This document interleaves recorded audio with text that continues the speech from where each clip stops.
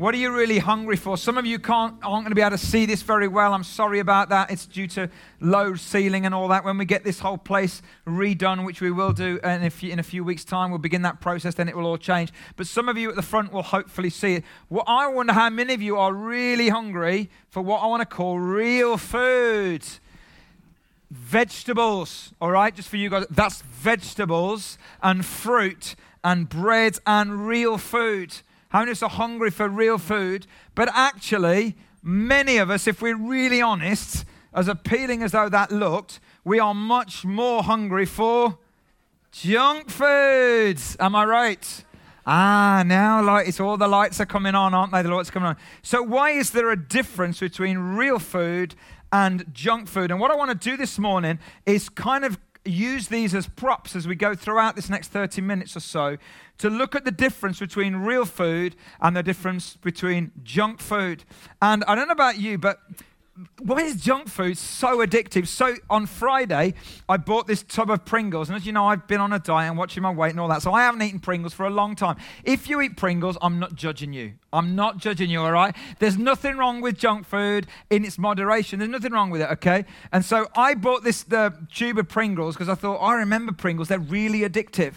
And so I bought it as a prop for this morning. And yesterday, when we were out with Simeon, I opened it and I thought, I'll have just one. As you can see, I had about 35, all right? Because as soon as what is it when you pop it, you can't stop it or something? Once you pop, you can't stop. You've had some of these, haven't you, Kirsty? Okay. And the reason that junk food is addictive is you've got to understand the brain. There's a system in the brain called the reward system. And basically, it rewards you for doing something that you should be doing, okay? So you should eat. So when you eat, the brain releases a little tiny hit of dopamine, okay? And that's fine, but the problem is with junk food is that it kind of connects into that and your brain releases too much dopamine. Then your brain starts to compensate for that, so it craves and needs more, and that's why it's addictive.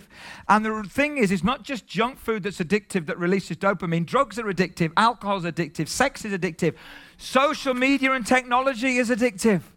Which is why when you have a hit, a status, a ping that comes through on your phone, it releases a tiny hit of dopamine and you have to answer it. And if you can't, if you can't leave it to one side, you are addicted. You are addicted. If you cannot leave your phone on one side without going for it, you are addicted. I am addicted. I'm an addict. This feels like a safe place to say that. You're all going to applaud me now, aren't you? But basically, junk food works on the same kind of premise. That there's a survival instinct, there's a good thing within us, wired within our brain, but this feeds that to such a degree, to an over degree, that dopamine means that we crave for more of this stuff, junk food. And the interesting thing is that it causes this powerful thing to hit off, and also, but have you ever been away, or like maybe you've been on holiday, or you've been working away, or you've been in a place where you could only eat junk food, and I've done that many times. I remember touring with bands and different things like that, where the only food we could eat was junk food. And if you've been away on holiday, and you've eaten other stuff, and is there that sense in which you have this phrase, I just really love some real food? Anyone ever said that? So you've eaten this kind of fast food stuff, but actually what you really crave for is real food. And that's what we're going to look at this morning. What's the difference between junk food and real food? And what are you really hungry for this morning? And we're going to look at Jesus, the master teacher, who 2,000 years ago taught a lot about KFC, McDonald's, Papa John's, and Pringles. Maybe not in your Bible, but in my Bible, it's all there, okay? So we're going to look at John chapter 6. If you've got a Bible, turn with me to John chapter 6. The words are going to come up on the screen for the bit that we're going to look at. Let me give you a bit of background. In John chapter 5, which funnily enough precedes John chapter 6, it's amazing that is, what Jesus does is that there's a big crowd of people and they're all hungry. And he feeds this multitude. The Bible says 5,000. Actually, there were more than 5,000 because under Jewish law, you'd only record the men. So there were women and there were children. Maybe 15, 20,000 people. And Jesus takes some bread and some fish. We haven't got any fish here this morning because that would be horrible, the smell. He takes some bread and some fish and he feeds this massive crowd supernaturally. It's amazing. And then right after that, he walks on water, and Peter walks on water for a bit. Incredible supernatural thing. And then right after that, the crowd pursue him. They go after him. And this is what it says in John 6, verse 24. Once the crowd realized that neither Jesus nor his disciples were there, they got into the boats and they went to Capernaum in search of Jesus. You could almost say they were hungry for him, because they got in the boats and they pursued him. They went to look for him. So were they hungry for him? When they found him on the other side of the lake, they asked him, Rabbi, when did you get here? Now, they seem hungry because hunger is an active state that results in you seeking out the object of your desire that will satisfy you. Are you with me? When you're hungry, you get active about looking for food. So it looks on the face of it that these guys are hungry, and they are hungry, but are they hungry for real food, or are they hungry for junk food? Well, let's see what Jesus says. Very truly, I tell you, you are looking for me. You're hungry, but not because you saw the signs I performed, but because you ate the loaves and had your fill. Do not work for food that spoils, which is junk food, but for food that endures to eternal life, which is good food, which the Son of Man will give you. Let me suggest 3 things I want to suggest. The first one is this. Many of us are hungry for the stuff. We're hungry for the stuff. We'd call it materialism. Materialism. This is this group of people. Jesus says, you are hungry because you ate your loaves and had your fill. You are hungry for the stuff that I can provide. I want to suggest that's junk food. If we're only ever hungry for stuff, for material things, that's junk food. At the time of Jesus, the Romans instituted a welfare program called Bread for Peace, because they had lots of homeless, hungry people in their communities across the Roman Empire. Bread for Peace. And can I just say, it's a really good thing to meet people's practical needs. We love that at this church. We have a food bank here at the church, and I want to say a massive thank you to all of you who volunteer in the food bank. 2 or 3 times a week, you come down here and you feed hundreds of people over a few months, literally thousands across the Black Country, but we have a distribution point here. Thank you for doing that. That is so important. It offers a real tangible expression of the love of God. And I also want to thank those of you that when you go shopping in Tesco, or Waitrose, or Lidl, or wherever you go, and you put extra bits in your trolley and you bring that to the food bank, which helps feed people, that is amazing. And at this church, we love that. We think the gospel is practical and tangible, and we have other things around food. At the moment, there's a Saturday morning event that happens where we put on free food and cook good food for people on the estate over the road there. We're getting lots of people come to that, with lots of other different things around food, and that's fantastic. But hunger isn't just for natural physical food. There's a hunger for something beyond that, isn't there? There's a hunger for something beyond that. And here were these people that were only hungry for Jesus because he gave them what they wanted. They were hungry for the stuff. They were materialists. But now 2,000 years later, we're not like that, are we? We're not hungry for the stuff anymore. We've moved on beyond that, haven't we? Or have we?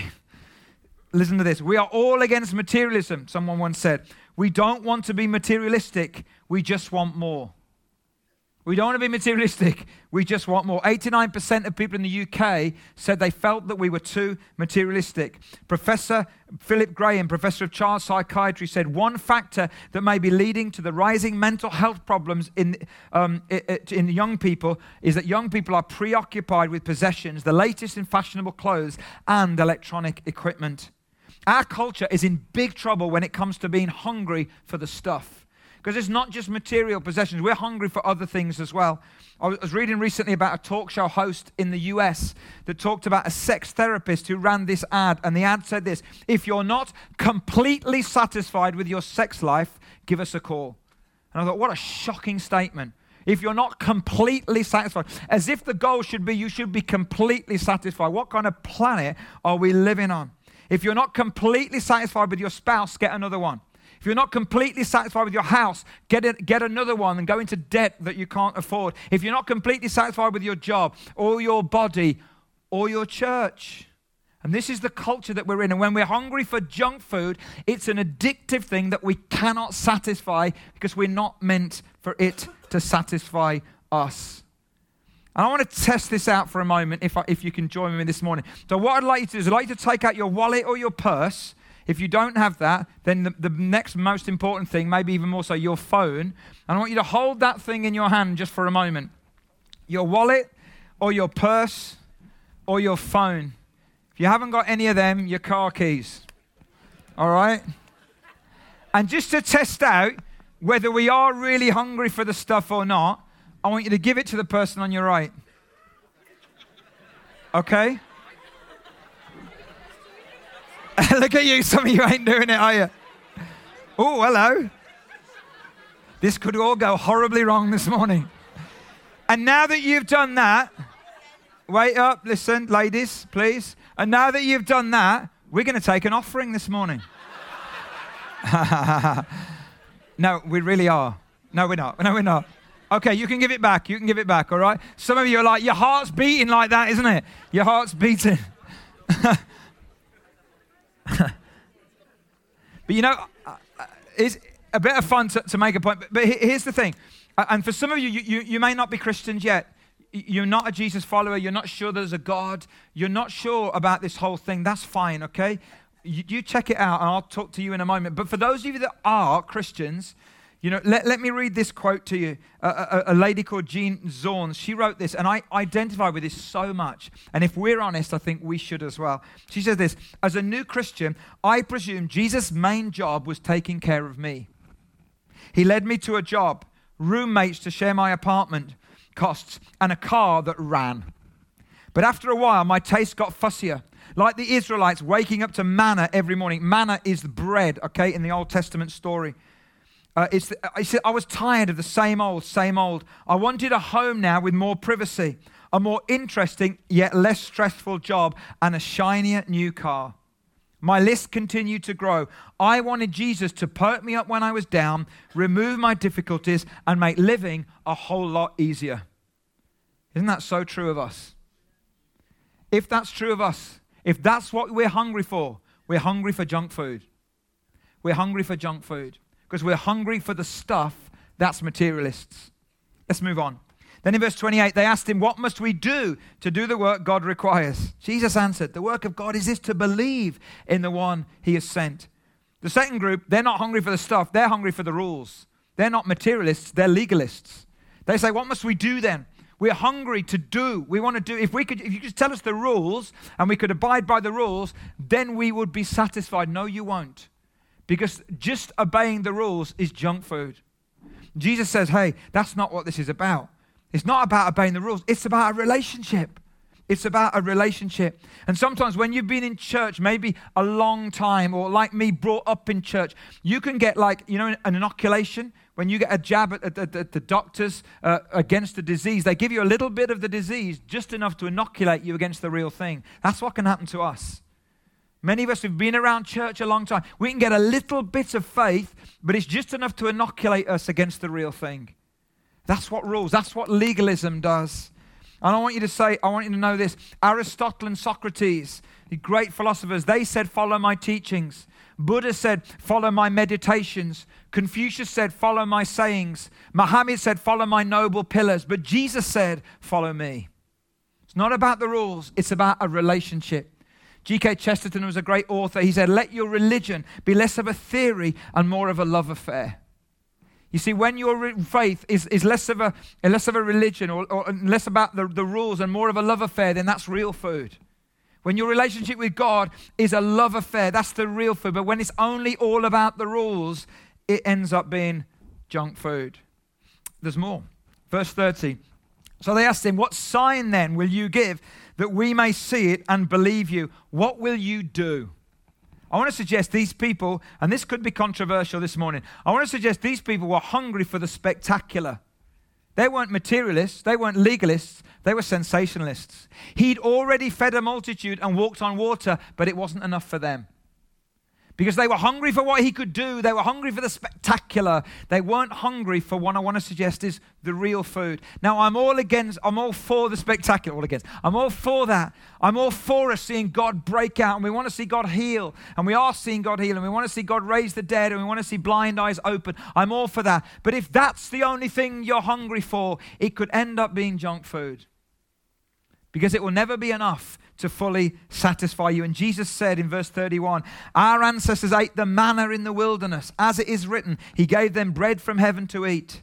Jesus said to them, very truly I tell you, it is not Moses who's given you the bread from heaven, but it is my Father who gives you the true bread from heaven.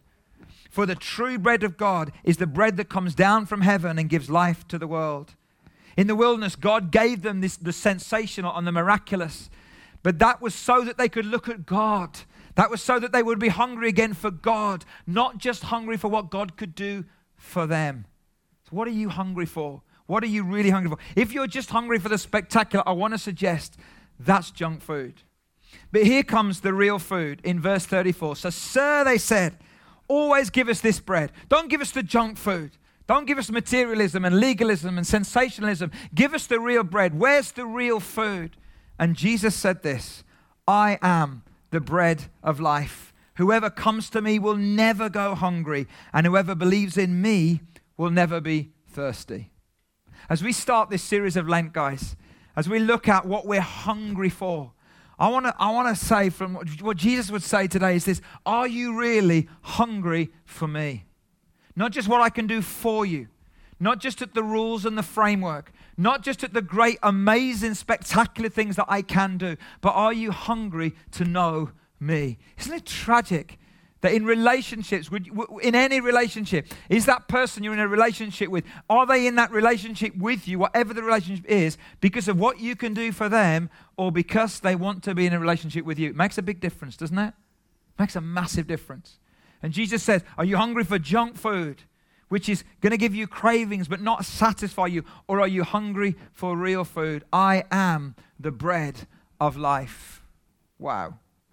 You know, at this point, many people in the crowd stopped following Jesus because the teaching got so hard.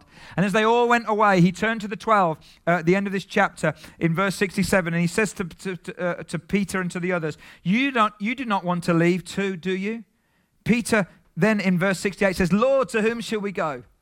You have the words of eternal life. You are the only one who has real food. All of the rest is junk food. Where else are we going to go? And then I've written it out like this. I think this is kind of what he's saying. He's saying, Lord, you're not easy to live with. And he's not, is he? He's not easy to live with. He's demanding at times and he's challenging at times and he puts us in an awkward position at times. He's not easy to live with. He says, Lord, you're not easy to live with. You embarrass us and at times you even frighten us. We don't always understand you, and yet your words are the most remarkable words that we've ever heard. They explain who we are and they make us understand life itself. We are satisfied by you and we are held here by our desire for more of you. We have put our faith in you. You fit the prophecies and you fulfill the predictions. Where else would we even think about going? We are hungry for life. We are hungry for real food. Jesus, we are hungry for you. We are hungry for you. Guys, I want to say something to you this morning. Work is not the bread of life. Hello? Your job, my job, work is not the bread of life. Family is not the bread of life. Our convictions, our causes, our callings are not the bread of life. Houses, hobbies, holidays are not the bread of life. Church is not the bread of life. Jesus is the bread of life. Isn't he? And guys, what we do is that whenever we elevate other things to the bread of life status, they have a habit of turning and becoming junk food. Jesus says, I am the bread of life. So what are you really hungry for today? You know, hunger is a prerequisite for spiritual passion. Athletes who reach a certain level in their sport, who want to go to the next level, their coach will always say to them, are you hungry? Are you hungry? Because it's going to cost you to get from here to here.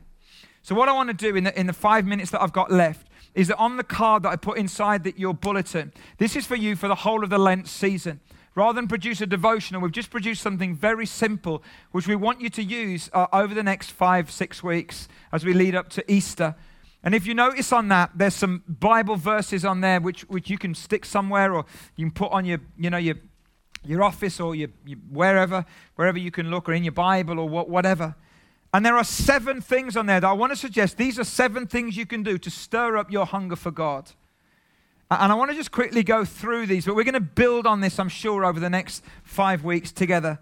So if you want to have a hunger for God today, and maybe you say, I'm not a Christian, but maybe you know that you're hungry for something. There's something inside of you, and you've tried a lot of other things, and you recognize that actually a lot of those things, as good as though they are, really they're kind of like junk food, and you're hungry for the real food. You can begin that process as well during this season. But I want to just give you 7 things, and I've been trying to apply these, and I'm applying these into my own life. Here's the first one. If you want to stir up spiritual hunger, you've got to miss it. If you haven't got it right now, you've got to miss it. There's got to be that sense that, hey, I had it, and I don't have it, and I miss it, and I want it back. And in Psalm 63, which is the psalm that I put on the card for you, David says this, "You, God, are my God. Earnestly I seek you. I thirst for you. My whole being longs for you in a dry and parched land where there is no water." David's saying, like, I've had it, and I haven't got it, and I miss it, and I want it back. And here's something very interesting. Somebody felt God spoke to them about something so important, which they shared with me in the worship. And this is it, what I want to share with you anyway. You know, a person fasting eventually will lose their appetite as their body adjusts. I remember years and years ago when we were newly married, and Alison went away on a week's conference, which was a prayer and fasting conference for a week. So she fasted from food for a whole week. She'd never done that before. I've never done that. I've done it for a few days, but never for a week. In fact, I was in my late 20s, and I remember driving up halfway through to see her halfway through the week and to be at one of the events. I couldn't drive up the motorway without stopping for food. And there she was for a whole week. But she said this to me. She said the first 2 or 3 days were really tough. But after that, you get used to going without food. Maybe if you've had an eating disorder, or got an eating disorder, you'll understand how the body can adjust. Here's the thing spiritually.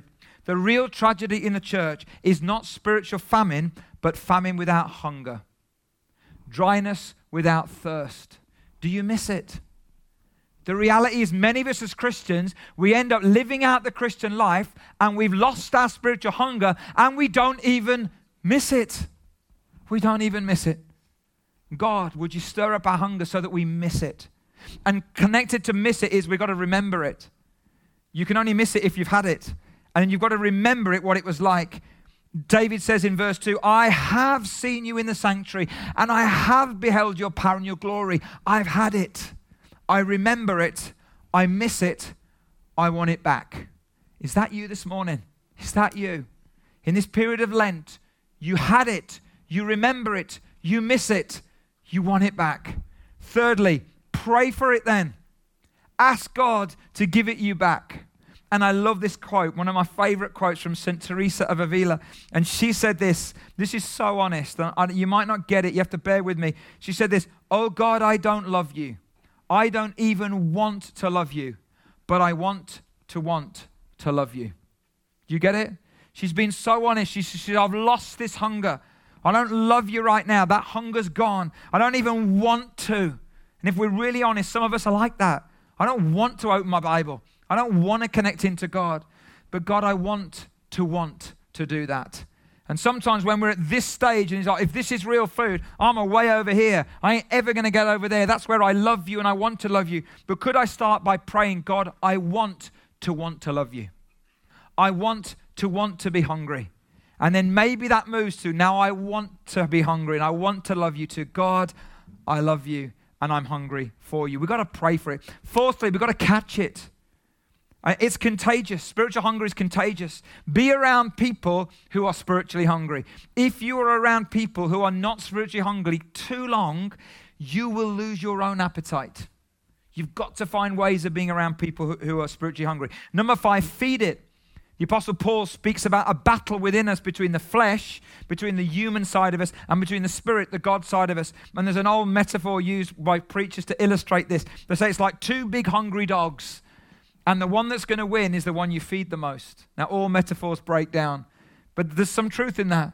The one you feed the most will be the one that wins. So you've got to feed the spiritual hunger. You've got to do the things that will make you spiritually hungry. People say to me, I don't feel close to God. I say, what are you doing about it? And I say, nothing. I say, well, there you go. Rocket science. If you want to feel close to God, if you want to be hungry, you've got to feed that hunger. Let me say something which is, I think is so true, and this has really impacted me. When you say this, I can't find time to spend with God, that's not a time management issue, it's a hunger issue. Because when you're hungry, you don't say, do you know what, I'm so hungry, I can't find any time to eat. Who says that? When you're hungry, you find time to eat. All you need to find is not the time, you need to find the food, don't you? If you say, I haven't got time to push into God, it isn't a time management issue. It's a hunger issue, folks. You're saying, I haven't got time. Well, actually, I'm not hungry enough. Because if you were hungry enough, you'd find the food. When you're hungry enough, you find the food. You adjust your life to make time for the food that you're hungry for. People say to me, I haven't got time to get to group. I haven't got time to come and worship. I haven't got time to pray. I haven't got time to read my Bible. I haven't got time to this. I want to say, how much time do you spend on your phone? How much time do you spend on your computer? How much time do you spend at the cinema? How much time do you spend shopping? You will adjust your life with the time, won't you? It's not a time management issue. It's a hunger issue. And so number 6, act on it. David then goes on in verse 3 and 4, because your love is better than life. My lips will glorify you. I will praise you. In your name, I will lift up my hands. I'm not just going to be passive, he says, I'm going to act on it. So I'm going to miss it. I'm going to remember it. I'm going to pray for it. I'm going to catch it. I'm going to feed it. I'm going to act on it. And then finally, I'm going to receive it. You see, it's not our hunger for him that is the big issue. It's his hunger for us as well. We get hungry for God when we receive his hunger for us. Yes, we feed it. Yes, we remember. Yes, we do something about it. But in the doing something about it, we come to the point when we receive again his hunger and his passion for us. And that changes everything. David in verse 5 says, I will be satisfied as with the richest of foods. With singing lips, my mouth will praise you. Listen, on my bed, I remember you. I remember you. I think of you through the watches of the night. Because you are my help, I sing in the shadow of your wings. We will never, ever be spiritually hungry for God unless we receive his love and his passion for us. My favorite quotes of all time, a guy called Wayne Jacobson said, we will never love effectively if we're not being loved extravagantly. We have to receive the love and the hunger and the passion that God has for us, which ultimately stirs up our hunger and our passion for him. I want to ask the band if they could come back up. And the servers are going to head to the tables now, please. And in a moment, we're going to take communion together. We've got to, haven't we? When Jesus, we've been looking at, Jesus said, I'm the bread of life. Guys, listen, look at me for a moment. We're going to take communion in a moment, and we're going to do it old school. The Bible talks about when you take communion, a man or a woman should examine themselves when they take it. And that's not a medical examination. We're not going to go weird, all right? It means that they ask God to shine the light of the Holy Spirit into their life. And that's going to say, what are you really hungry for? As you take communion, as you remind yourself that he's the bread of life, what are you really hungry for? Is actually, are you spending most of your time around this table, the table of junk food, materialism, legalism, sensationalism, the stuff? Or are you spending your time and your energy and your focus and your passion around the good stuff? Around the good stuff. Somebody said at the end of the first service that if on this table we'd have shown you all of the things that go into junk food, okay? All of the sugar and the fat and all of that stuff. And then we showed you all the stuff that goes into this. There'd be no question. There'd be no attraction to that, would there? Because you could see it for what it really is. But this is cunning. This disguises. This deceives. This is an illusion. Whereas this is more transparent. This is what it is. This is eternal. And so in a moment, the guys are going to come and they're going to start to give you bread and the wine, the juice. I want you to hold on to the bread and don't eat it for a moment. Say, could we start to do that, guys? Start to give that out. Start to give that out, guys. Thank you. So just hold on to it for a moment. And as you hold on to it, and as I talk and as the guys play, just examine yourself for a moment. Work is not the bread of life. Family is not the bread of life. Your house, your hobby, your holiday, not the bread of life. Your cause, your calling, your conviction, not the bread of life. Church, not the bread of life. Jesus is the bread of life. Ask the Holy Spirit to shine His light. Where are you spending your time? Are you hanging around the junk food table? Or actually, are you moving towards and hanging around the real food table this morning? So Father, as we take these emblems, we want to do what you have instructed us to do. We want to examine ourselves. We want to eat and drink worthily this morning. That doesn't mean that we're perfect. Doesn't mean we might say, God, I don't even love you right now. I don't even want to love you. But could we say, but I want to love you? God, even that decision could stir up hunger, which could lead us to that table where the real food is. And so Jesus, as we hold on to this bread, as we hold on to this juice, God, would you come and would you examine us? And then in a moment, as we eat and drink and as we celebrate your great love for us, Lord, I pray that every single one of us here in this room, those watching or listening, God, I pray that we would stir up our spiritual hunger. And that as we head towards Easter, by the time we get to Easter Sunday and that resurrection day, may we be hungrier for you than we've ever been before. So Jesus, we ask you to come, Holy Spirit.